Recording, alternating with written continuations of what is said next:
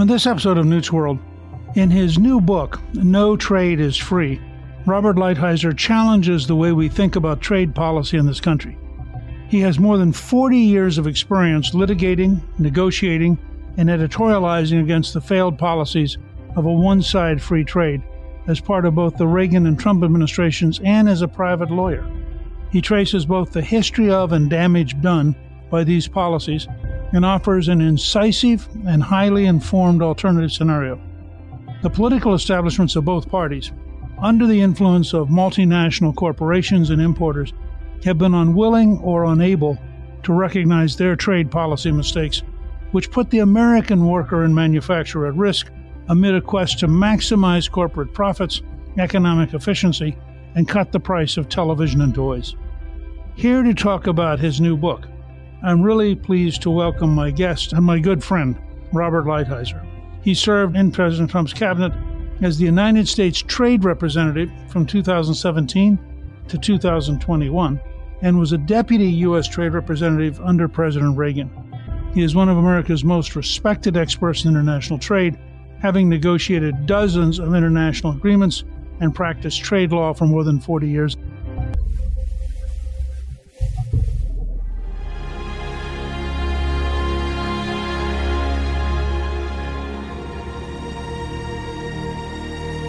Bob, welcome, and thank you for joining me on Newt's World. Well, thank you very much, Newt, for having me. As you know, I'm a great fan of yours, and I'm just going to do a 1-minute hijack right now. And that is when they introduce you as former speaker, I always say they don't understand the context that you were the first Republican speaker in 40 years and the second in 60, going back literally to the Roosevelt years. And I can remember Bob Dole, who you know I worked for and loved, telling me that he thought what you did in 94 was more significant than what they did in 1980 when they took over the Senate. So I just have to say that.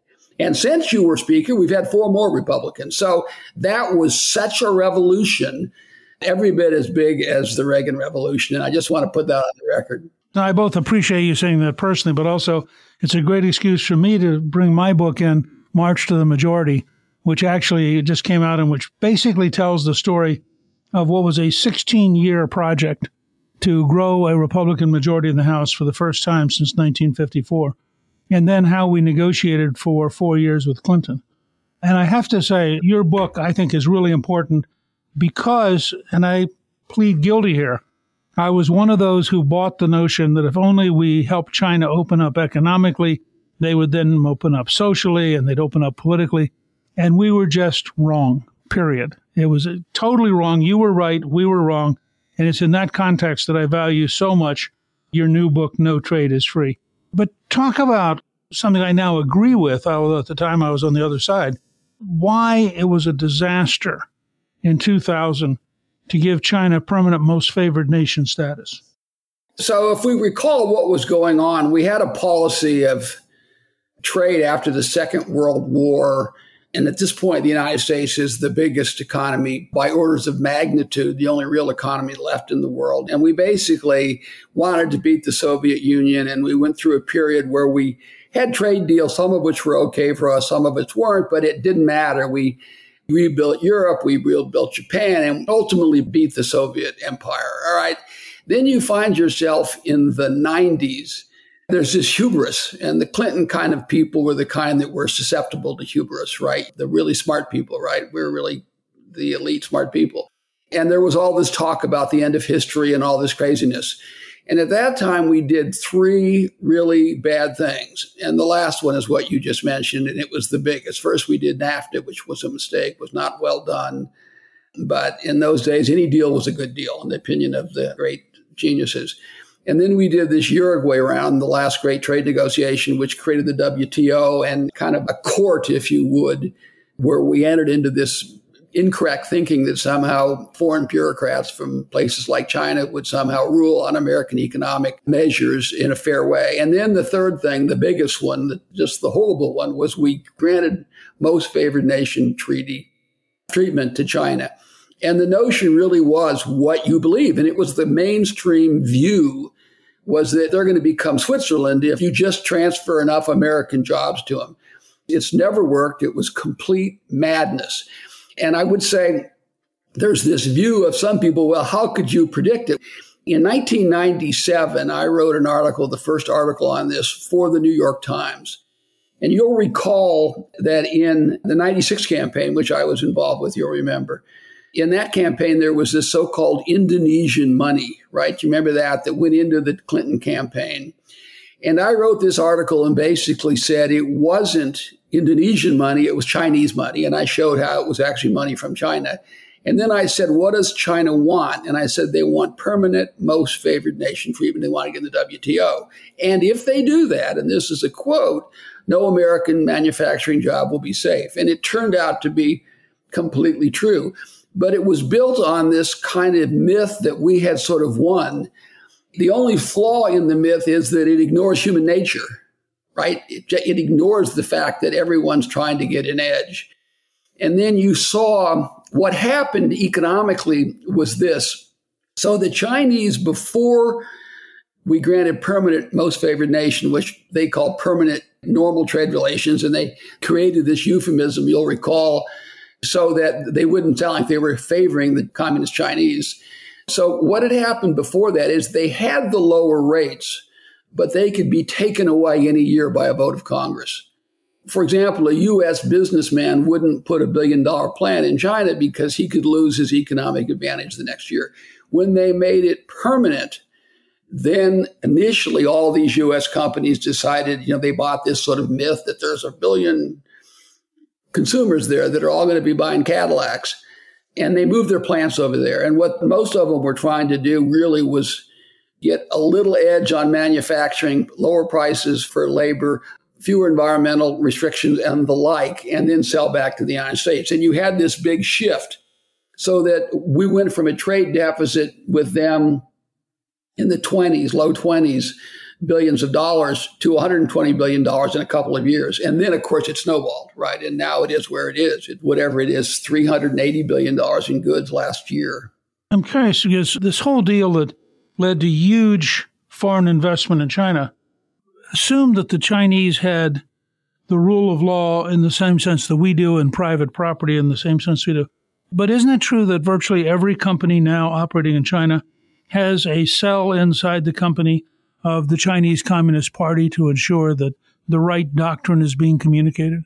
Yeah, that's for sure true. I say we take great credit, we and the Trump administration and President Trump, in making people realize how big the problem is in China. But we were aided significantly by Xi Jinping, right, who has sort of revealed that what they really are a totalitarian communist state.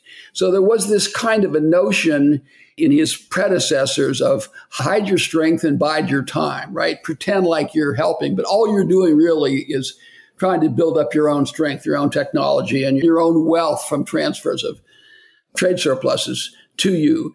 And then now we have a president in China who's like, it's our time. We're not going to hide our time anymore. And he's much bolder, and he's shown people how they always were, but now it's more open. And one of the things they do is they do have those cells in almost all the businesses. And I tell people analytically, there's a couple things you have to think about in China. One, there are no free companies. There are no free companies. There is state-owned enterprises and there are state-controlled enterprises. And that includes U.S. joint ventures. They are controlled by the state in the sense that if they get out of line, they lose their investment or they lose their edge. And the second thing is that no business really makes money in China unless the Communist Party of China wants them to make that money. So they make the money for as long as the party thinks it's in the party's interest or in China's interest, if you want to put it that way, and as much as they think it's in their interest. So I'll give you just one example, and there are a million of them. I have some in the book, but this one's not in the book. The Ball Corporation, like in 2015, was the biggest producer of beverage containers in the United States and in China. All right. 3 years later, they're still the biggest in the United States, and they're out of China. And what happened? China took the business know-how, took the technology, created their own companies, and then just all the customers left Ball Corporation. So Ball Corporation made money in China while the party thought it was in their interest to create this industry for themselves.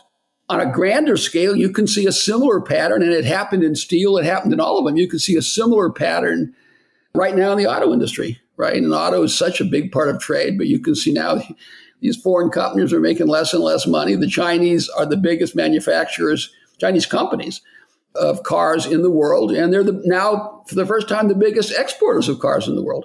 To what extent is this a system that can just keep going? And to what extent, as India and others come online, do the Chinese find themselves in a much more competitive and much more difficult environment?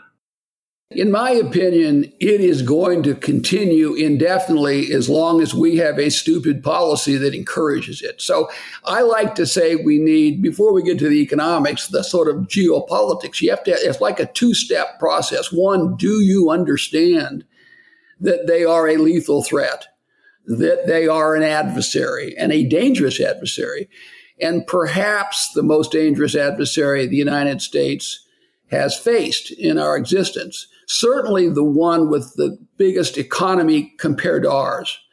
Even in the Second World War, the combination of Japan and Germany was not as close to the size of our economy. So the first thing is, do you realize that they are this problem? And if you do, then you have to change the policy. You can't continue to transfer hundreds of billions of dollars to an adversary whose objective is to become number one in the world and to harm the United States, and to harm not only the United States, but the Western system of free democracies, right? Because they have their own system and they think that's the system of the future. And they go around telling the world that we're on decline, we're finished. And if you want to be with the winners, be with them because theirs is the right system. So economically, how long can they do it? I think they can do it for a bloody long time unless we take the steps to stop what's going on, to change the status quo. Let me give you a couple of numbers, Newt. So if you think about how much money do we transfer to them in a year, all right? So trade deficits, let's say, and these numbers shift depending on what basis you're using, but say we transfer $380 billion to them in trade deficits, okay? We estimate maybe another $300 billion in stolen technology. Now, the number sometimes goes as high as $600 billion. Then you've got a couple of $100 billion that's transferred that's kind of off the record. It's off the books. I won't go into the details unless you want to, but it's this de minimis idea where we don't even have a record of what it is because of a stupid law that we passed a few years ago. And then you have money we're transferring to them because they transship through Vietnam and other places. So you add it all up, you're at $600, $700, $800 billion a year that we're transferring to a lethal adversary. And you say, well, how important is that to them? So say their GDP is $17 trillion and they grow at 5%. We're transferring just about the entire amount of their growth to them. So it is really, really important. And if you look even at the real numbers for their defense, we're transferring to them more than they spend on defense. So I like to say, Newt, that we're building up the biggest army and the biggest navy in the world, and they're in China. They're not in the United States.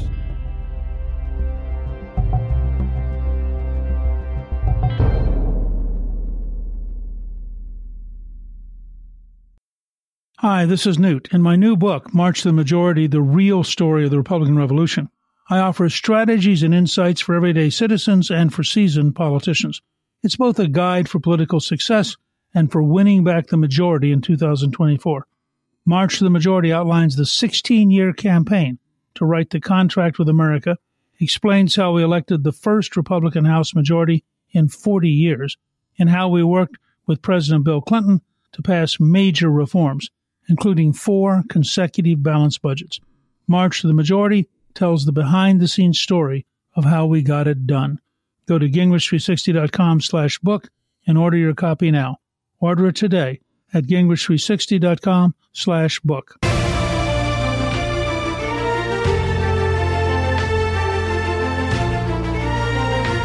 I know one of the points you had made was that if you added it all up, between 2001 and 2021, the U.S. actually imported $5.39 trillion more in Chinese goods and services than we exported to them. I mean, $5.39 trillion more. By the way, it's even bigger now because one of the things that we can talk about or not talk about, it's really not in the book because of the timing, is that all this crazy stimulus money that President Biden gave to the consumers, a huge amount of that was just shifted right to stimulate economic growth in China, because these people had this money and they went online and they spent all this money. So you see these numbers even going crazy. Let's say the time that you started, you said like 2001, when they got Affirmative MFN and got the WTO, their GDP was like $1.2 trillion, okay? And now it's $17 trillion. You look at how much we transferred and the compounding effect of all of that over a 20-year period, we account for most of their economic growth. The Chinese economic miracle is largely a transfer of wealth from the United States to China. It is a policy of madness. And if you look at the cost-benefit analysis, what did we get for it? Largely, we got consumables. Most of it doesn't even exist anymore. The stuff that we bought 20 years ago is in a trash heap somewhere. So we have, in exchange for the ownership of our own property, we have shifted it to China and got in return television sets, as you say, and T-shirts and blenders and crazy stuff. It's a policy of madness. They've made an enormous effort to infiltrate the American academic world. It's really impressive how much they've gone after professors and institutions and how much money they've poured into American universities. As you know, I've been fascinated with the amount of money the University of Pennsylvania got from communist China as it was funding the Center for Joe Biden. I think there was an MIT professor who was arrested for basically having spied for the Chinese. They have consciously tried to penetrate our academic system, both to get secrets and also, I think, just to build influence. This is something I do talk about in the book. You've got more than 300,000 students over here, the vast majority of which are going to go back. They're all connected somehow to their intelligence. You have these Confucius Institutes. You have Chinese nationals working in our national labs. The penetration of business is crazy. You see a businessman, and I have some examples in the book of a normal businessman, and he'll say something fairly benign, and then you'll see him the next day apologizing for it, and you realize that somebody from China called and said, you got to correct that. There are a lot of Americans, hardworking, blue-collar people who have their investments in funds that are shipping some of that money to China. We can't even audit the books of the Chinese companies. But the influence peddling thing that you had is sort of in two categories. One is the normal kind of influence peddling. And then there's this University of Pennsylvania. And by the way, money transferred to the University of Delaware that we also think could be Chinese. I'll give you another thought. Would you like to know how much, I don't know the answer to this, but how much Chinese money is in the Clinton Foundation? Can you even imagine the size of that number? And whatever it is, whatever the number is, it is a bargain from their point of view, given the trillions of dollars that we've transferred. So it's very dangerous. And I'll give you just one final thought on this, since you pushed the wrong button and got me talking on this. We're trying to find out, Newt, what the bank records are and the telephone calls, with all this, that's going on, that James Comer's doing such a great job, and Chuck Grassley and these great people trying to do it over the objection of the Democrats. We're trying to find that out. Where do you think there is a copy of every email, every WeChat, every bank account, every recording of every public and private meeting between the Bidens and the Chinese? There's a file in China that's, a foot thick, and every one of these things are in there. And that's another way of saying, for the first time in our history, if any of this is true, they have the power really to determine our next election. It's a flabbergasting thought, but we're trying to uncover all this, and they have it all of it. One of the things that President Trump did was establish a special unit at the Department of Justice to go after Chinese espionage, and then the Biden administration dismantled it. It was just insanity. I assume, and you see more and more indications of a softening. They call it stabilizing. So my own view, you can draw your own conclusions. They're either naive or influenced by something beyond the obvious. But if you look at where they are now, a lot of their actions are moving in the direction of so-called stabilizing, which is another word for détente, right? Which means you basically are going to make concessions so that the current trajectory doesn't change. Well, the current trajectory of our economic relationship, as I just said, vastly favors China. So one, you decide they're an adversary. Two, you want to lock in the trajectory. Well, they want to lock in the trajectory. We shouldn't. We should want to change the trajectory so that we move ahead of them rather than have them catch up with us. We're in a very scary place. And what worries me even more is what will happen after the election. There's a limit to what anyone in this administration can do to sort of make concessions between now and the election, because the American people very strongly agree with us. But you wonder if there is an election and if they stay in, what they will do to make concessions to China. There's an awful lot at stake for our kids and our grandkids.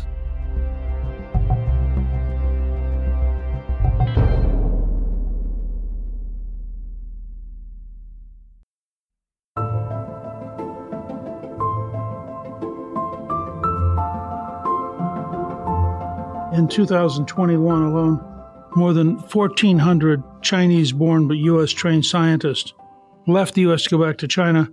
And in 2023, the Australian Strategic Policy Institute determined that China leads the United States in 37 out of 44 areas of key technology research.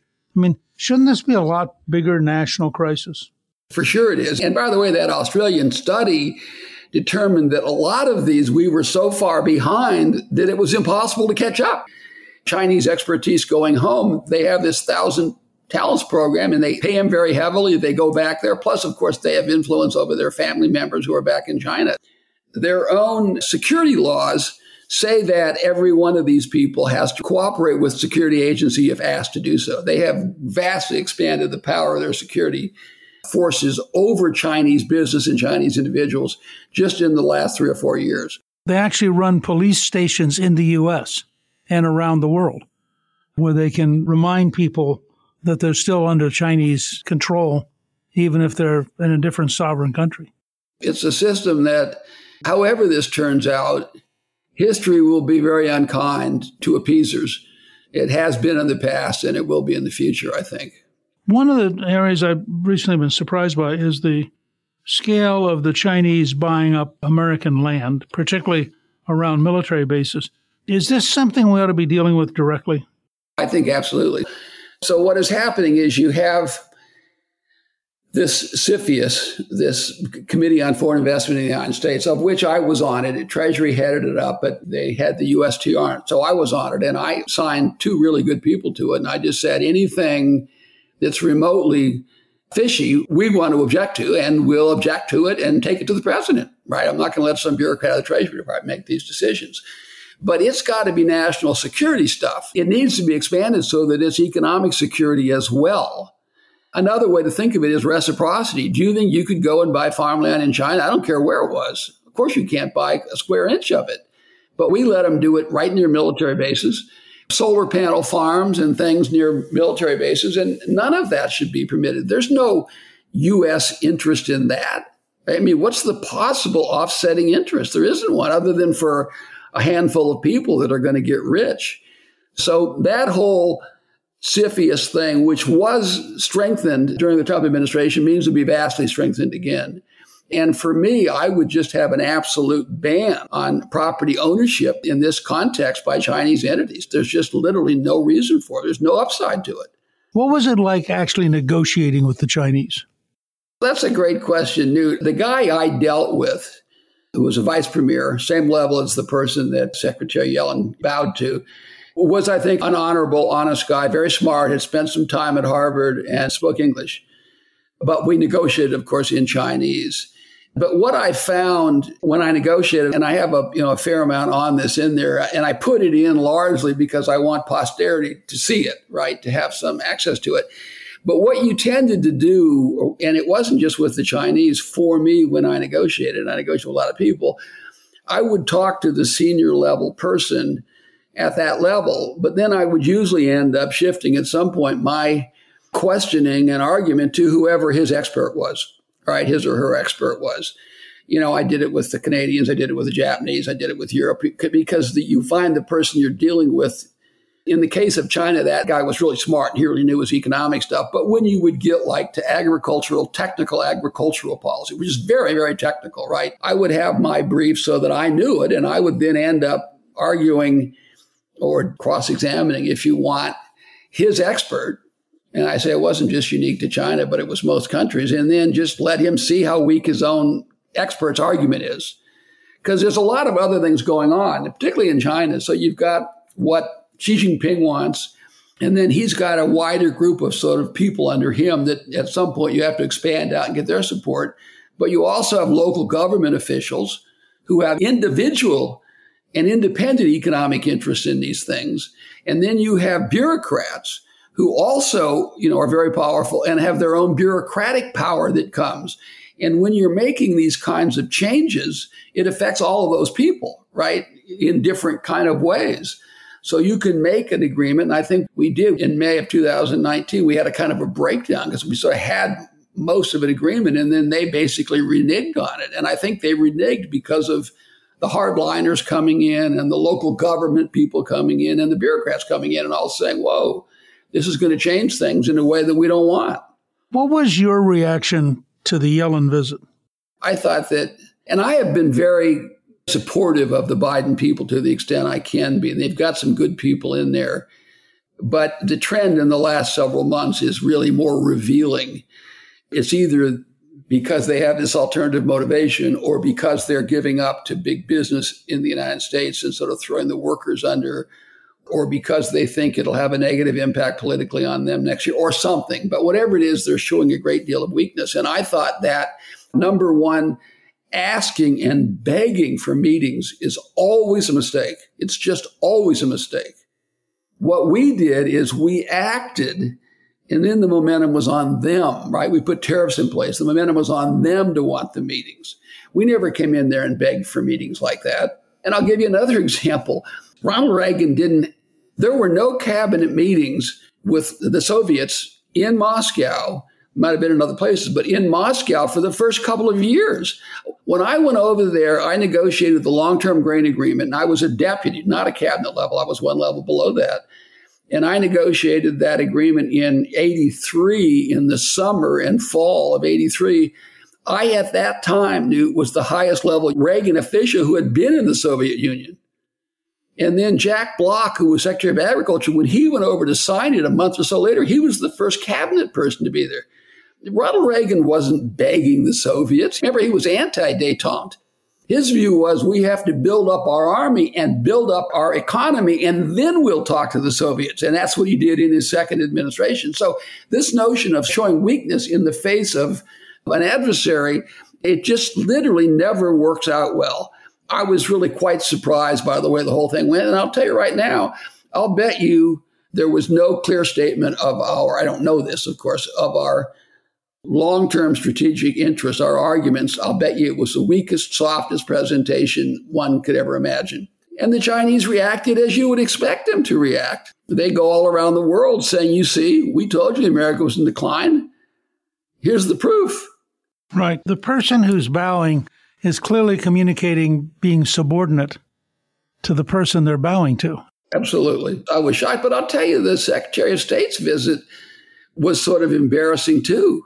I guess somebody said, one sort of embarrassed themselves and the other embarrassed the whole bloody country. I don't know how that works out. I thought in Blinken's case, there's a scene where he walks all the way across the stage to shake Xi Jinping's hand, and Xi Jinping just stands there and requires the American to literally come like 30 feet. Yeah, but at least in that case, and I agree with you, and anyone who thinks this kind of symbolism isn't important is nuts. Right? They're just nuts. It is important. That's what they use to propagandize. But at least in that case, you had a rank difference that was significant, right? But when you have people of equal rank and you're bowing to them, it's just, as I say, ignominious is the term that jumps to mind. I must say that Secretary Yellen bowing or kowtowing to the Chinese reminded me of Secretary of State Albright dancing with the North Korean dictator in the Clinton years, and having no notion the signal she was sending the planet of acceptance of a guy who was a totally ruthless totalitarian who had actually shrunk the height of his own population by diverting resources into his nuclear program and away from feeding them. You have this passion on the left for appeasing your enemies. It's astonishing. I agree with that. I want to thank you, but I also just want to say, having watched you wage this fight when you were a pretty lonely voice and the entire establishment was on the other side, and then having you and Trump actually break through and begin to change things, I have the greatest admiration for your persistence and your courage and your steadiness. And I think that No Trade is Free is, in that sense, an important book because it both captures lessons you personally have learned from many years of doing it, and it lays out for us a practical, realistic approach to how we should be negotiating and what we should expect. So we're going to make sure that all of our listeners can get a copy of the book by going to our show page. There'll be a link to it. And I want to thank you for joining me. You're endlessly fascinating and remarkably knowledgeable. Well, I appreciate that. And as I say before, if you've got a bigger fan than me, it's because you married her.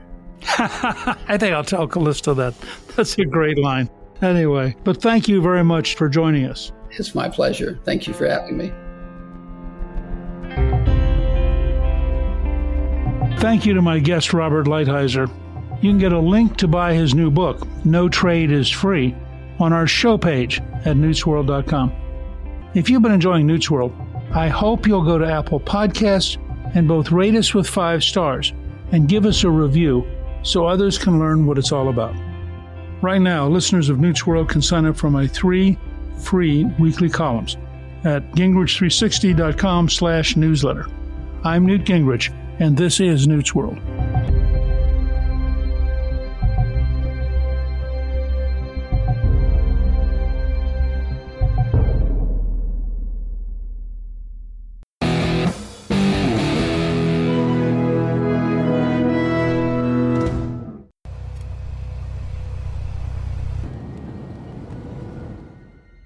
Wow, that's great! The pilot was chosen because of their skin color! Hey! I have to pretend to be mad you said that! No, I'm saying it like it's a good thing!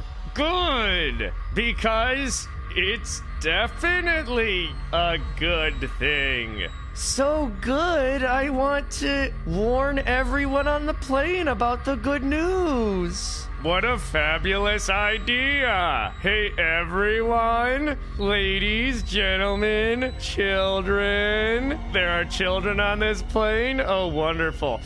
Great news! Really great news. This airline has decided to pick its pilots based on diversity. Oh, wonderful. My child is here. Yeah, I'm so glad to witness history like this. Haha, yeah, we really are gonna be history. Whoa, that's so great. I wish the people who built the plane were selected because they were black women. We need the person in the front of the plane to be a different color than the people in the back of the plane. Or the same skin color. Haha, I can't think of anything more important in a pilot than them looking like me. I flew in Desert Storm and got passed up for this job. I'm so happy for them. Hey everyone, thank you for flying with us today. To celebrate our new pilot's inaugural flight, we're just gonna leave the seatbelt signs on the whole time, if that's okay. Please, don't ask me for anything.